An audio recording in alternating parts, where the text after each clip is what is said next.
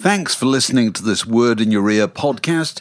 If you'd like to get early access to all our productions ad-free, priority booking for our live events, and to take part in our weekly quiz, go to patreon.com/wordinyourear for more details.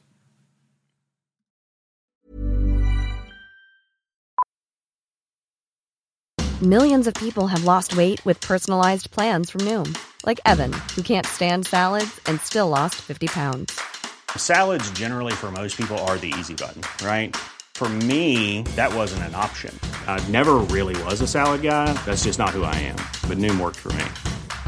Get your personalized plan today at Noom.com. Real Noom user compensated to provide their story.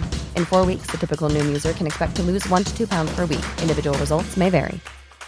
Burrow's furniture is built for the way you live. From ensuring easy assembly and disassembly to honoring highly requested new colors for their award-winning seating, they always have their customers in mind. Their modular seating is made out of durable materials to last and grow with you. And with Burrow, you always get fast, free shipping. Get up to 60% off during Burrow's Memorial Day sale at burrow.com/ACAST. That's burrow.com/ACAST. burrow.com/ACAST.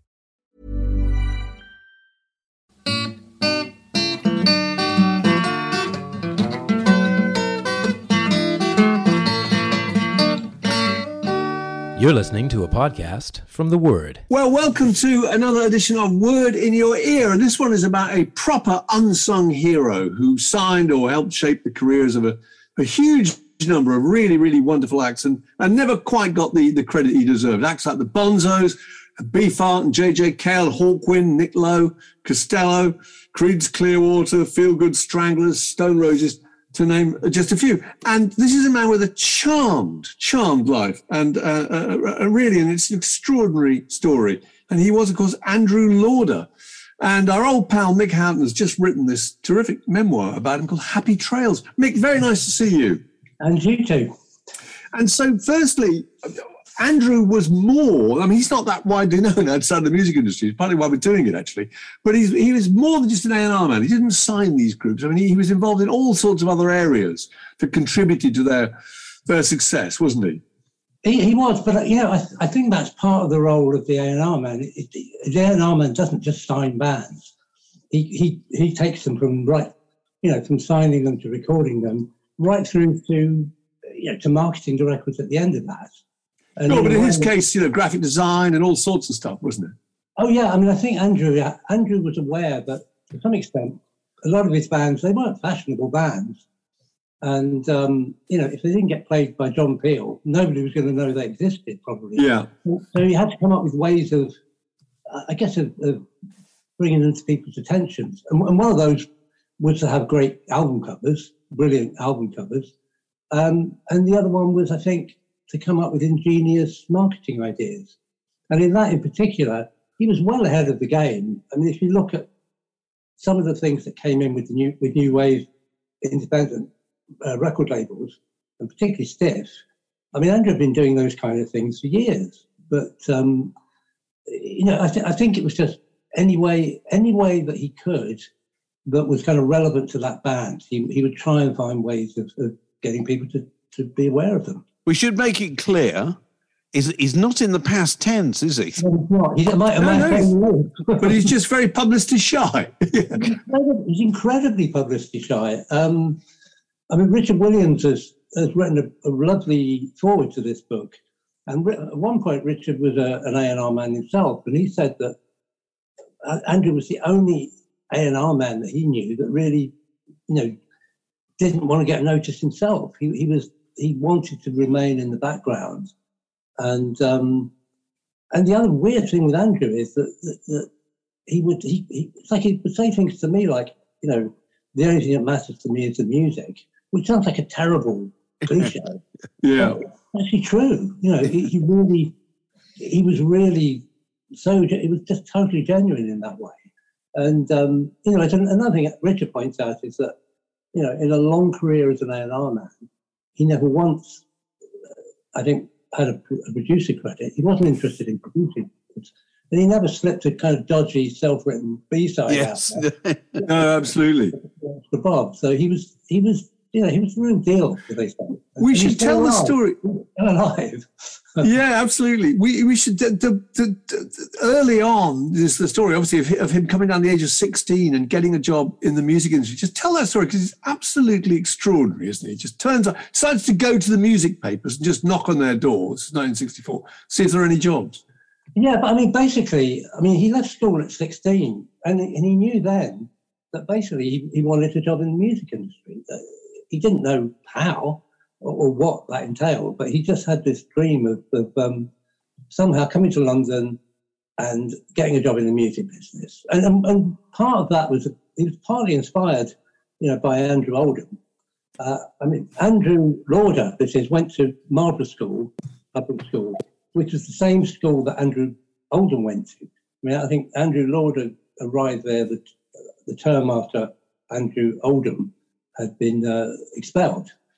But in the time that Andrew Lauder was there, the whole beat group, the whole Merseybeat thing kicked off, and then the R&B boom that followed, and Andrew was totally obsessed with that. And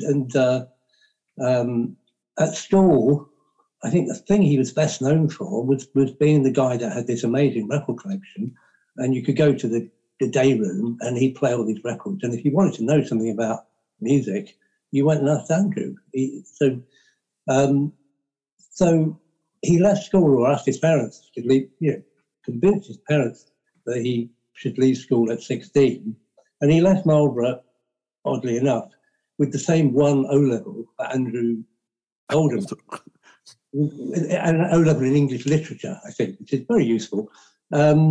And I think he used Andrew as an example throughout 1964, after he'd left school, saying, look what this guy's done. You don't need credentials to be in the music business. You just go down to London and get a job. He was right. He was right. Yeah, because he just literally knocked on the door and said, got any jobs? And that afternoon got a job. Was it at Southern Music Publishers? He says he didn't even realise he like you say, he thought, I can write a bit, I know a lot about music. And he did go to Melody Maker, couldn't get him through the door, went to Record Mirror, there's nobody there, went to Denmark Street, which was where the NME, that was the address he had for the NME, and they moved. So he didn't really know what to do, so he kind of crossed the road. And the reason he thinks he kind of staggered in or stumbled into the Southern Music publishing offices was that the window had a display of Pretty Things, sheet music. He was a massive Pretty Things fan. So he kind of wandered into this office and just blurted out, I'm looking for a job. And the guy there said, well, that's really odd, because we hadn't advertised, but we're looking for somebody. And within like 2 hours, he was sat at his desk writing out sheet music sales for the Pretty Things and the Rolling Stones, who were the Southern Music represented Essex Music, and so he basically become an invoice clerk, which was an incredibly boring job as it happens, but it just plonked him in the middle of Denmark Street. Which was an incredibly exciting place to be, was it? Regent Sound Studio was just across the road where the Stones recorded their first album. Yeah. I think on that first day, various group, Clem Catini and various of his heroes actually wandered into the office, didn't they? Oh, yeah, you couldn't believe it. That afternoon, it's like Clem Catini was struggling to get his drum kit through the door, and Andrew got to help him in. And probably not that many people would have recognised Clem Catini. In fact, there you go, I'll prove this. I have a photo of Johnny Kidd and the Pirates here. Yeah. And I was looking at it thinking, which one's Clem Catini? I think I know. Do you? Because I didn't think he was in it. I thought I got the wrong lineup. Oh, okay. I thought that it was the guy in the white trousers, centre. I thought. I may be wrong. Somebody will tell. I don't know.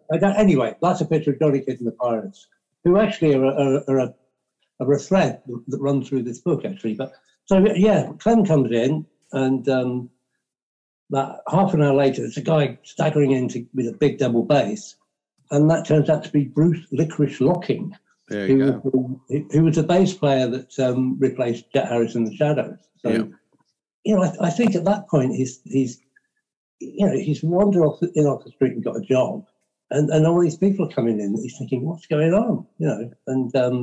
And as the months went by or weeks went by, Donovan came in, and it transpires that Donovan had recorded "Catch the Wind" in the basement studios at Southern. Mike Vernon was producing the Artwoods, who were one of his favourite bands. And a month or so later, Jeff Beck came in and said, Eric's left the Yardbirds, and I've just taken over. And I think 2 weeks later, Andrew was at the Marquee and saw the first gig that Jeff Beck played with the Yardbirds. That's one of the really interesting things about this book, is that it goes from those days when music was a village, wasn't it, really? It was a village around Denmark Street. There were about 40 people involved in it, largely, and they all played in each other's bands.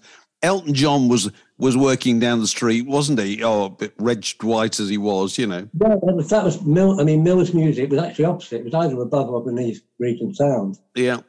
And the two of them would, and it wasn't part of Andrew's job, but sometimes he'd have to take all the sheet music to the post office, in a sort of a railway porter's trolley kind of thing.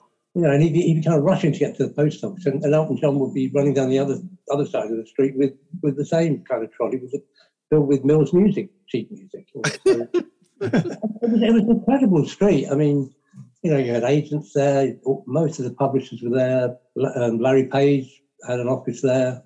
Even, which I loved when I found out, even the guy that sold the newspapers, whose name I've forgotten, basically had been in the Arsenal's cup winning side, but it kind of was down on his uppers because he developed a bit of a gambling habit. And there he was selling the newspapers that he used to pick the wrong horses from. So it was just full of all these characters that.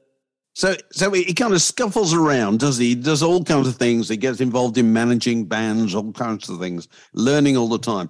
But I suppose the key thing is when he gets a job at Liberty United Artists, which is an American company, decides it's going to set up an office in the UK. And he's there when they place the ad, don't they, in the music papers, saying we're looking for talent.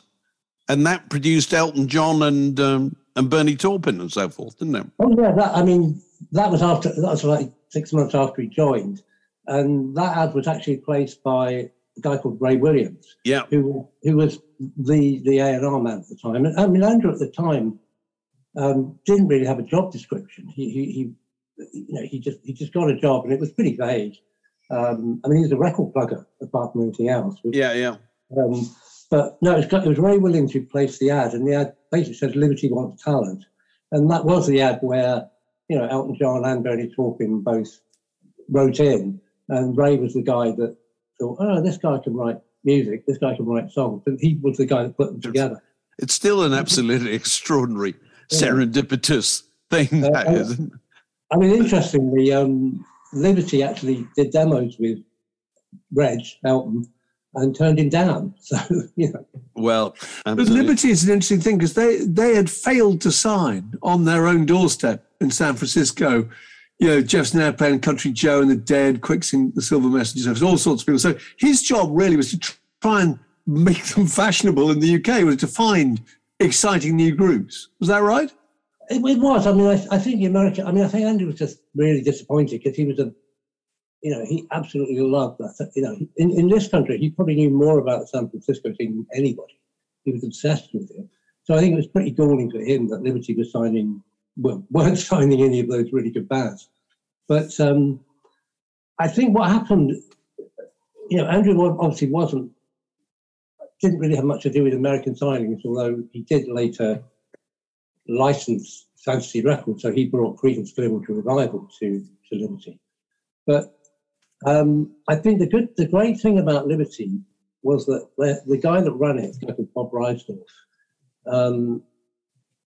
basically had a really refreshing attitude. I mean, his attitude towards, once Andrew became an A&R man, his attitude was basically go out, find some bands, sign them and sell some records, which is kind of what it's about.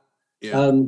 But the other thing about that Liberty Wants Talent ad was that others that applied to Liberty as a result of that include the Idle Race, which was Jeff Lynne's band, the Bonzo Dog Bands, and Family. So they all came knocking on the door, and they all got signed by Liberty. Andrew was very disappointed because he worked on the first Family album, Music in a Doll's House, only for them to make. They did one single with Liberty, and then they went off and signed to Warner Brothers. So he was responsible for that album, for the artwork and the label copy, and then the carpet was pulled for Andrew. So the biggest success of that lot was the Bonzos, wasn't it? Which is the most unlikely kind of success. Actually the other success was Andrew was a massive blues enthusiast, and he was very keen on Canned Heat. So but obviously they had a number of big selling records, top 10 singles. Yeah. I mean, in a way, same as with Creedence, he didn't sign those bands, but he had the nous to he licensed them, didn't he? Yeah. Yeah, he had the nous to say we should release this record over here. Well, Proud Mary being a hit over here would not have happened, surely, if he hadn't got behind them. I think it would have happened, but it was just more that if where the kind of the charmed life comes into it, and the luck that Andrew seems to have is that he found out through a contact at another publishing house, Burlington Music, he found out that Creedence Clearwater were out of contract. Before it was known, he just found out just by chance because he was talking to the guy at Burlington Music. So he went to the American company and said, I think Creedence Clearwater no longer have a deal in UK and Europe. Can you look into it for us? And they did. And the next day, the head of international in America said, "Well, we've just licensed the whole label for you." So, that's where the luck comes in. He had and oddly enough, he only knew about Creedence Clearwater because he was possibly the only person in this country who had copies of the Gollywog singles. Yes, yeah, that's right. Well, the worst named embarrassingly titled. No, he got one of those, didn't he, from Saul Zantz, who was the man who owned Fantasy Records, when actually crawls over a stack of records and gets it from him. Yeah. Well, one of the things I love about this book is the detail, Mick. And you forgive me if I read a bit of this out here. Moving forward to, he's involved in the Brinsley Schwartz, the great, extraordinary, when hype was invented. Oh, it's a fantastic story. The story of the plane where they took a plane load of journalists over to New York to see Fillmore East. An unknown group, Brinsley Schwartz, play the Fillmore East. And you've actually got the list of the people who were on that plane. And that's the thing I love. It says you've got Charlie Gillett, obviously, writer of Record Mirror, Pete Frame from Zigzag, Jonathan Green from Friends, Mark Williams from IT, Keith Altham from The Enemy, Richard Williams, we were talking about earlier, from The Melody Maker, Richard Neville from Oz, and there were journalists from The Guardian, Evening Standard, Daily Mail and The Mirror there, plus five Melody Maker competition winners and their plus ones. Yeah. It's that kind of detail that... I know, but and the ones you didn't read out was there were people there from the Jewish Chronicle. Yes, that's right. And I think Titbits and Reveille. I'm amazed nobody's made a comedy film about that. Oh God, it would be that brilliant. Weekend. Wouldn't it be good? Because they're in a nutshell, they're flown out and due to a series of disasters, they just don't quite get to the gig on time, do they? They're being flown out to America to see this thing. He's supporting Van Morrison, I think, at Brinsley Schwartz. Oh. And they kind of miss the gig, don't they? Well, actually, the flight was delayed for about 5 hours in the end. So they basically arrived at the Fillmore just on 8 o'clock, which was when Brinsley was due to go on. So, to be honest with you, I think at that point, the impression I get is that half the people that were on that plane were pissed. Were so pissed they couldn't stand. And didn't even go to the gig, actually, did they? It's like, hey, we're in New York. They were in New York. They thought, let's just go out of the town, And, I think, actually, one of the things I found, and when I was just looking through stuff for this, was I found the guest list for that flight. Oh, really? All right. And, one of the names on it, and I can't believe he was on the flight. One of the names on it was Terry Wogan. Oh, God, no. Oh, Which isn't that bizarre, because one of the other names on it was Jonathan Rouse. That would make sense. And his camera. Yeah. But, so we'll never know. Did Terry Wogan actually go on that flight? It's a movie, I'll tell you. It It's a comedy film. It's a great British comedy, that is. That's a great idea. So, Mick, you were going to dig out some albums. You said you had a few kind of key albums that you had thought told the story. What have you got there? Tell us what they are for people who can't see it or just listening. I mean, in the live, what I was saying at the beginning about coming up with ways to get his band's notice.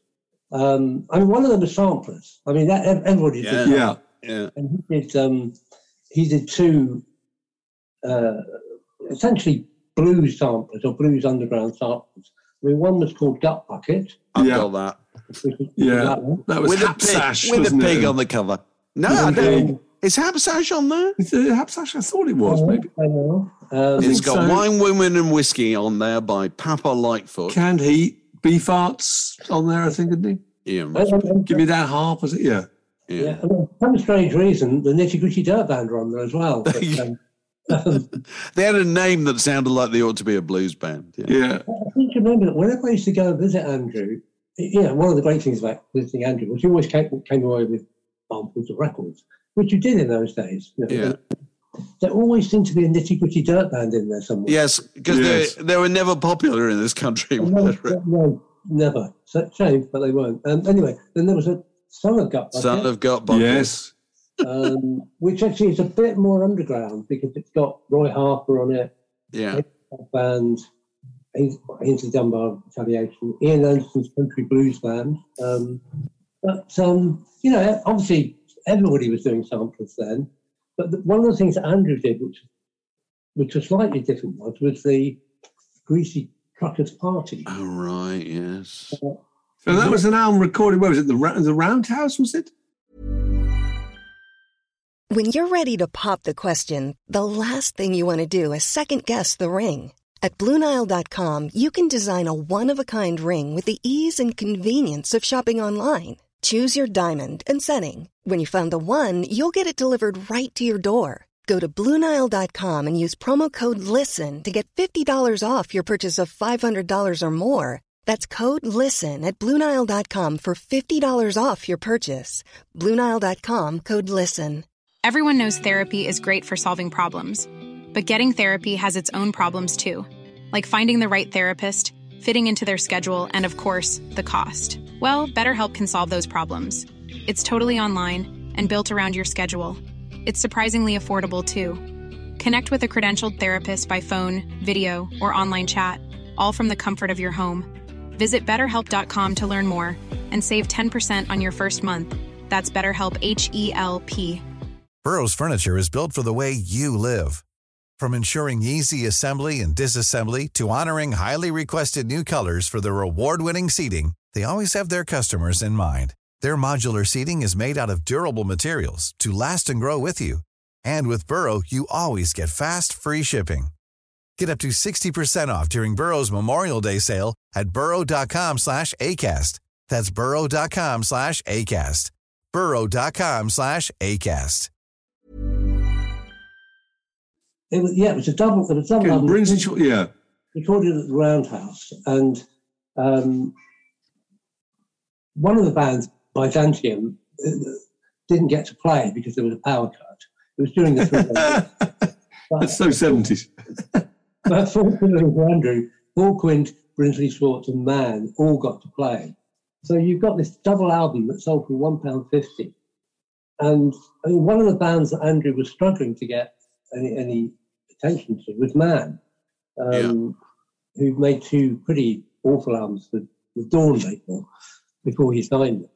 And all albums on the Dawn label were terrible. I'm not going to argue with that. It's a sweeping statement that hell's good. Anyway, carry on. It's one of those truths. Man with this band that the press hated. But they were huge in Germany. They were big in Germany. In Germany, they played to like 3,000 people. They come back here and they'd be in the Dog and Duck and playing to 6 people. And Andrew signed them. He didn't discover them. This is where A&R men, find bands in very odd ways. Andrew signed Man because he was looking for a new flat, and the guy that was letting the flat was Barry Marshall, who managed Man, and the guy was saying, we got round to talking about what do you do for a living, and Andrew told him what he did, and Barry goes, that's funny, I'm in the music business too, and I managed this band called Man, and Andrew's immediately, oh shit, I hate that band, but in the end, they got talking, and I think Barry, told him that was a big band now, but the tapes. So basically, he decided to sign Man, having never seen them play live, on the basis of a reputation that they were this fantastic live band who now sounded more like Quicksilver Messenger Service than anything else. Yeah, they did. So anyway, basically he signs them, but within the press, everyone hated Man because they were on Dawn. And it was only through the one track on this album, which was a sidelong version of a song called Spunk Rock, that suddenly people went, actually, this band's all right. This is the great coat days of rock and roll. This is when you had a track called Spunk Rock, I'm back in the roundhouse already, Mick, when you're talking about this stuff. Yeah. What you got there? And one of the other great stories about the roundhouse gig was that because there was a power cut, before Hawkwind came on, everyone had to leave the venue. But even in those days, health and safety reasons. Yeah. So when they all filed back in, there were about 400 more people came in than left, Anyway, it was just a great, with Man, once that was a success, he then made another live album called Live at the Pageant Rooms, and then he did this. I've got that. A gatefold, double album gatefold 10-inch. Yes. Which is not only Man, but, it's also got Ducks Deluxe. Deep Leonard's on there, isn't he? And Dave Edmunds even plays on it. But in terms of gimmicky sleeves, this is my favourite, and I don't know if this is Man's. Oh, right, yes. And I have to. It's a pop-up, isn't it? It can be a map or pyramid. It's a map of Wales. Yes, that's right. Man's rock map of Wales. Yes. How much would that have cost? Could they have made a profit on that record? No. Seriously.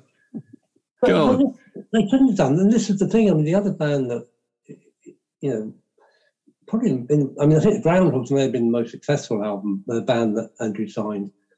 Again, most people had no time for them whatsoever, and thought they were just a pretty average blues band. But I'm not having that. I loved them. But the other band was Hawkwind, and I mean, Hawkwind had the most extraordinary sleeves. I mean, yeah, they did. Which were all designed by this guy called by Barney Bubbles. Fantastic. Yeah. And I found an ad from the Melody Maker, which gives you a sense of the In Search of Space album. If you can see this, that was how the album folded out. And I'd never noticed that on the back you have this, which is an ad to the Groundhogs. If you can see that. Amazing. I mean, it's like you say, they must have cost a fortune, these things, but I think it was a time, and Andrew was very lucky that his boss at UA pretty much just let him get on with it and trusted his judgment. But don't you think that was also, the interesting thing is, this is also a time when the record business is a branch of the packaged goods business. And so people got so excited. If you're a Man fan or whatever, your excitement was going to the shop, buying that, taking it home and getting it out and looking at it. You know, it's like people do unboxing videos nowadays on YouTube, don't they? When they buy a new computer or a new anything, you know. People used to do that with records. That's why that was quite a good investment, because a fan wanted a cover that was slightly zanier than the other guys, you know, the Deep Purples or whoever else he might have bought. Well, or even, you know, but even the fact that you just go into a record shop and flick through the racks and certain albums would jump out at you. It was a drama in a record shop. I mean, the classic case, it's not one of Andrew Lauder's, but we often think about this around about the same time, is Pink Floyd's Wish You Were Here, which you ripped off the black shrink wrap and then you never saw it again. That was the drama. You did it once. You know what I mean? Yeah. And then the record was never the same again. But it didn't matter. You'd done it, you know. Just as he destroyed the Banana or the Velvet Underground. So. That's it. Yeah. Yes. It's extraordinary. So moving forward, he signed Dr. Feelgood. He did, yeah. Well, Dr. Feelgood's a classic example of those groups that he never thought were really going to do anything commercially, but he believed in them. But so he must have been astonished when they actually finished up. Didn't they have a number one album at one point? Stupidity was a number one album. Yeah. Again, Andrew's ingenuity was such that, and I think he was the first person to do it in this country. They shrink wrapped a 7-inch single in with the album. And I think that's why, I think they knew it was going to sell. But the reason it went to number one was because... was because of that. It was. Yeah. Yeah, which a year later, everyone was doing it. Everyone was with stiff records, and everybody was doing it. They were all getting into it. But I mean, before that, the other thing he did with Dr. Feelgood, and I can remember being gobsmacked by this at the time, first album in mono. Yeah. You know, proudly. Nobody was putting out records in mono. It was like, they just couldn't believe anybody was going to do that. Now it seems just, you know, obvious. He talks about this because apparently Wilco didn't want to say that the album was in mono because he thought it was a gimmick. I don't want a gimmick. I don't want people to think we're a gimmick band making records in mono. But he had to put mono on it. Yeah, because of Page Description Act. You couldn't not put it on. Well, that's what he told Wilco anyway. So he was quite a tricky customer. Yeah. What else you got there? You got he was very high ahead of the game with the kind of German electronic groups, wasn't he? Can. Yeah. Long before, I mean, that was before the whole kind of Kraftwerk thing. That's right, yeah. No, he was. And I mean, Can's another one of those ones where he didn't actually sign Can. The German office of Liberty Records. And one of the reasons Andrew was more interested in the German label than the French label was that the German office was run by a guy called Ziggy Locke. And Andrew knew about Ziggy Locke because he used to run Starcom Records, which put out a lot of the more obscure Merseybeat albums. Yeah. One of the things about Andrew, he was a real record. You know, you'd say today he's a vinyl junkie. And it's like, but he somehow his kind of knowledge, because he knew all these obscure names and obscure connections, it kind of drew him to things that possibly other people wouldn't have even taken any notice of. You know, but as far as the Can and the German bands are concerned, like I say, he didn't sign them, but he had to now release them in this country. And at that time, I think Kraftwerk, Tangerine Dream, a lot of the other contemporary German bands weren't getting releases in this country. Yeah. I don't think it was till Virgin came along in 1973 that they put out things like Faust and Tangerine Dream. And he kind of broke that open. He broke open the whole idea that basically, German music wasn't something of Eurovision. He kind of bands coming from Europe were kind of respectable suddenly. Yeah.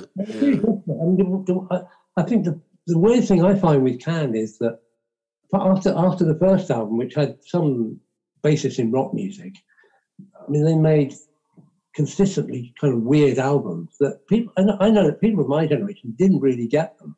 No. It was a generation. It was a generation after. It was. Yeah, that's true. For whom those albums were sort of like, I've got the Can album. You know, It wasn't. well, it all the wasn't. kind of- It wasn't the Beatles generation, was it? You know. It's funny. It's people like John Lydon and a lot of kind of punk rock people were just obsessed with them. Marquis Smith, I think, really loved them. You know. You know, people like Julian Cope, and Mary. Julian Cope, exactly.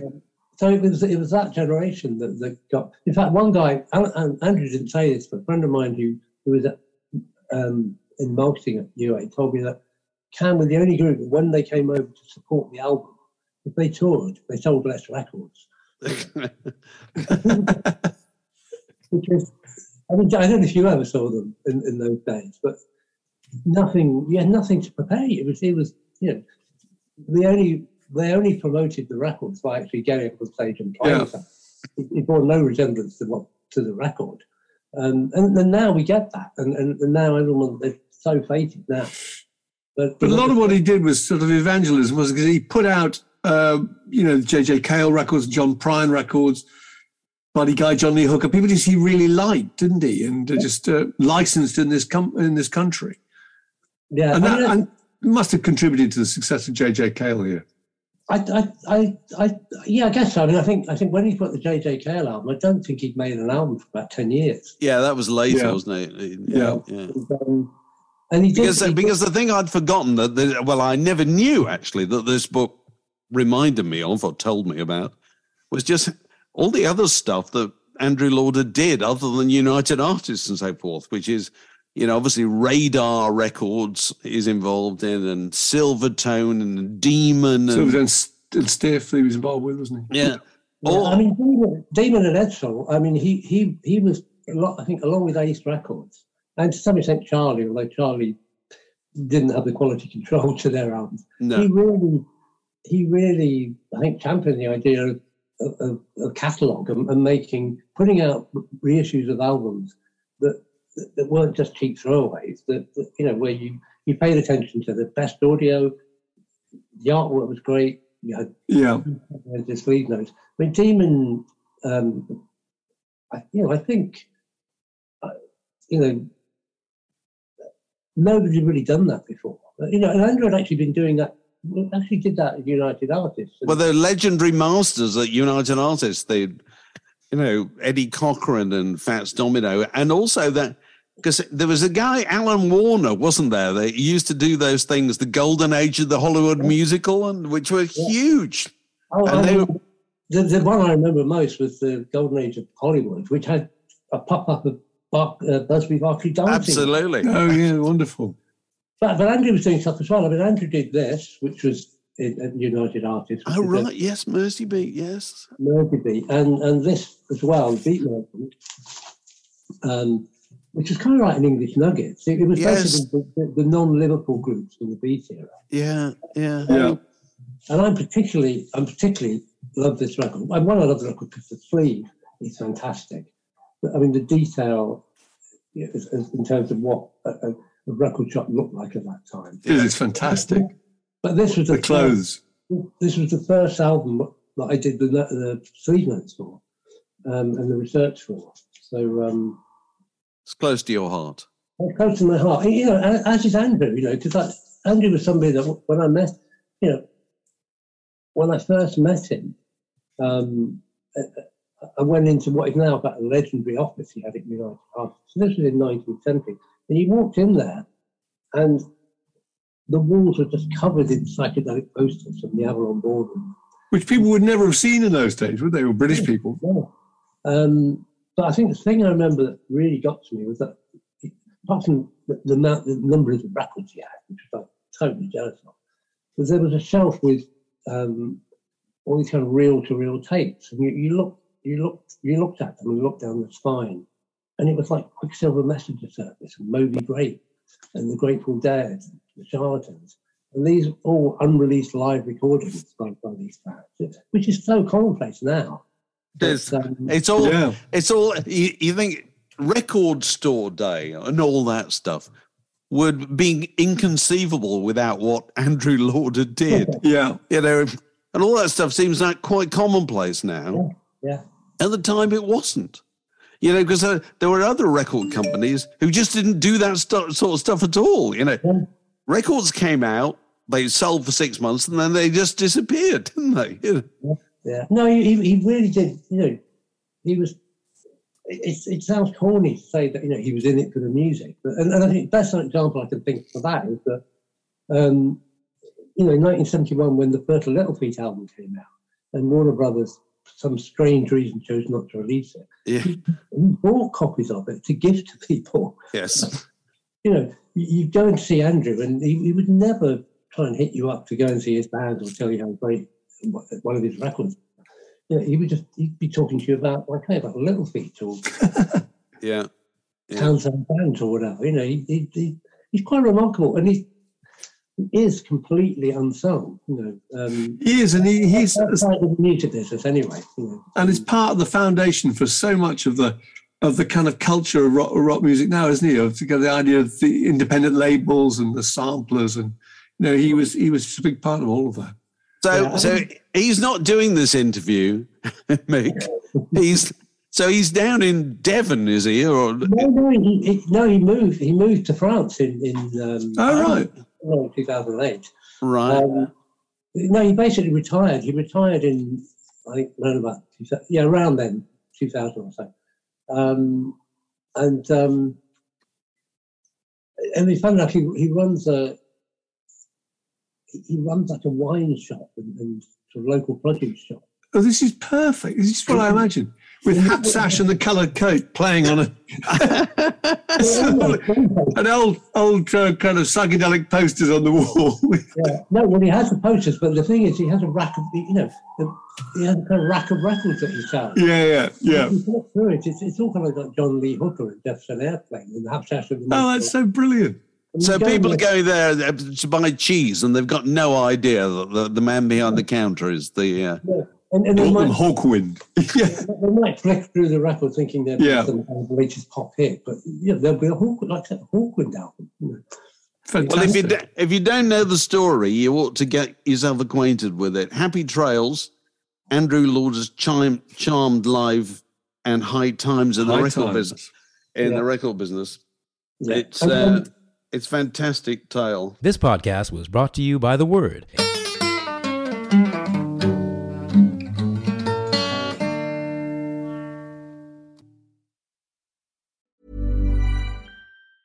Hey, it's Danny Pellegrino from Everything Iconic. Ready to upgrade your style game without blowing your budget? Check out Quince. They've got all the good stuff, shirts and polos, activewear, and fine leather goods, all at 50 to 80% less than other high-end brands. And the best part? They're all about safe, ethical, and responsible manufacturing. Get that luxury vibe without the luxury price tag. Hit up quince.com/upgrade for free shipping and 365-day returns on your next order. That's quince.com/upgrade.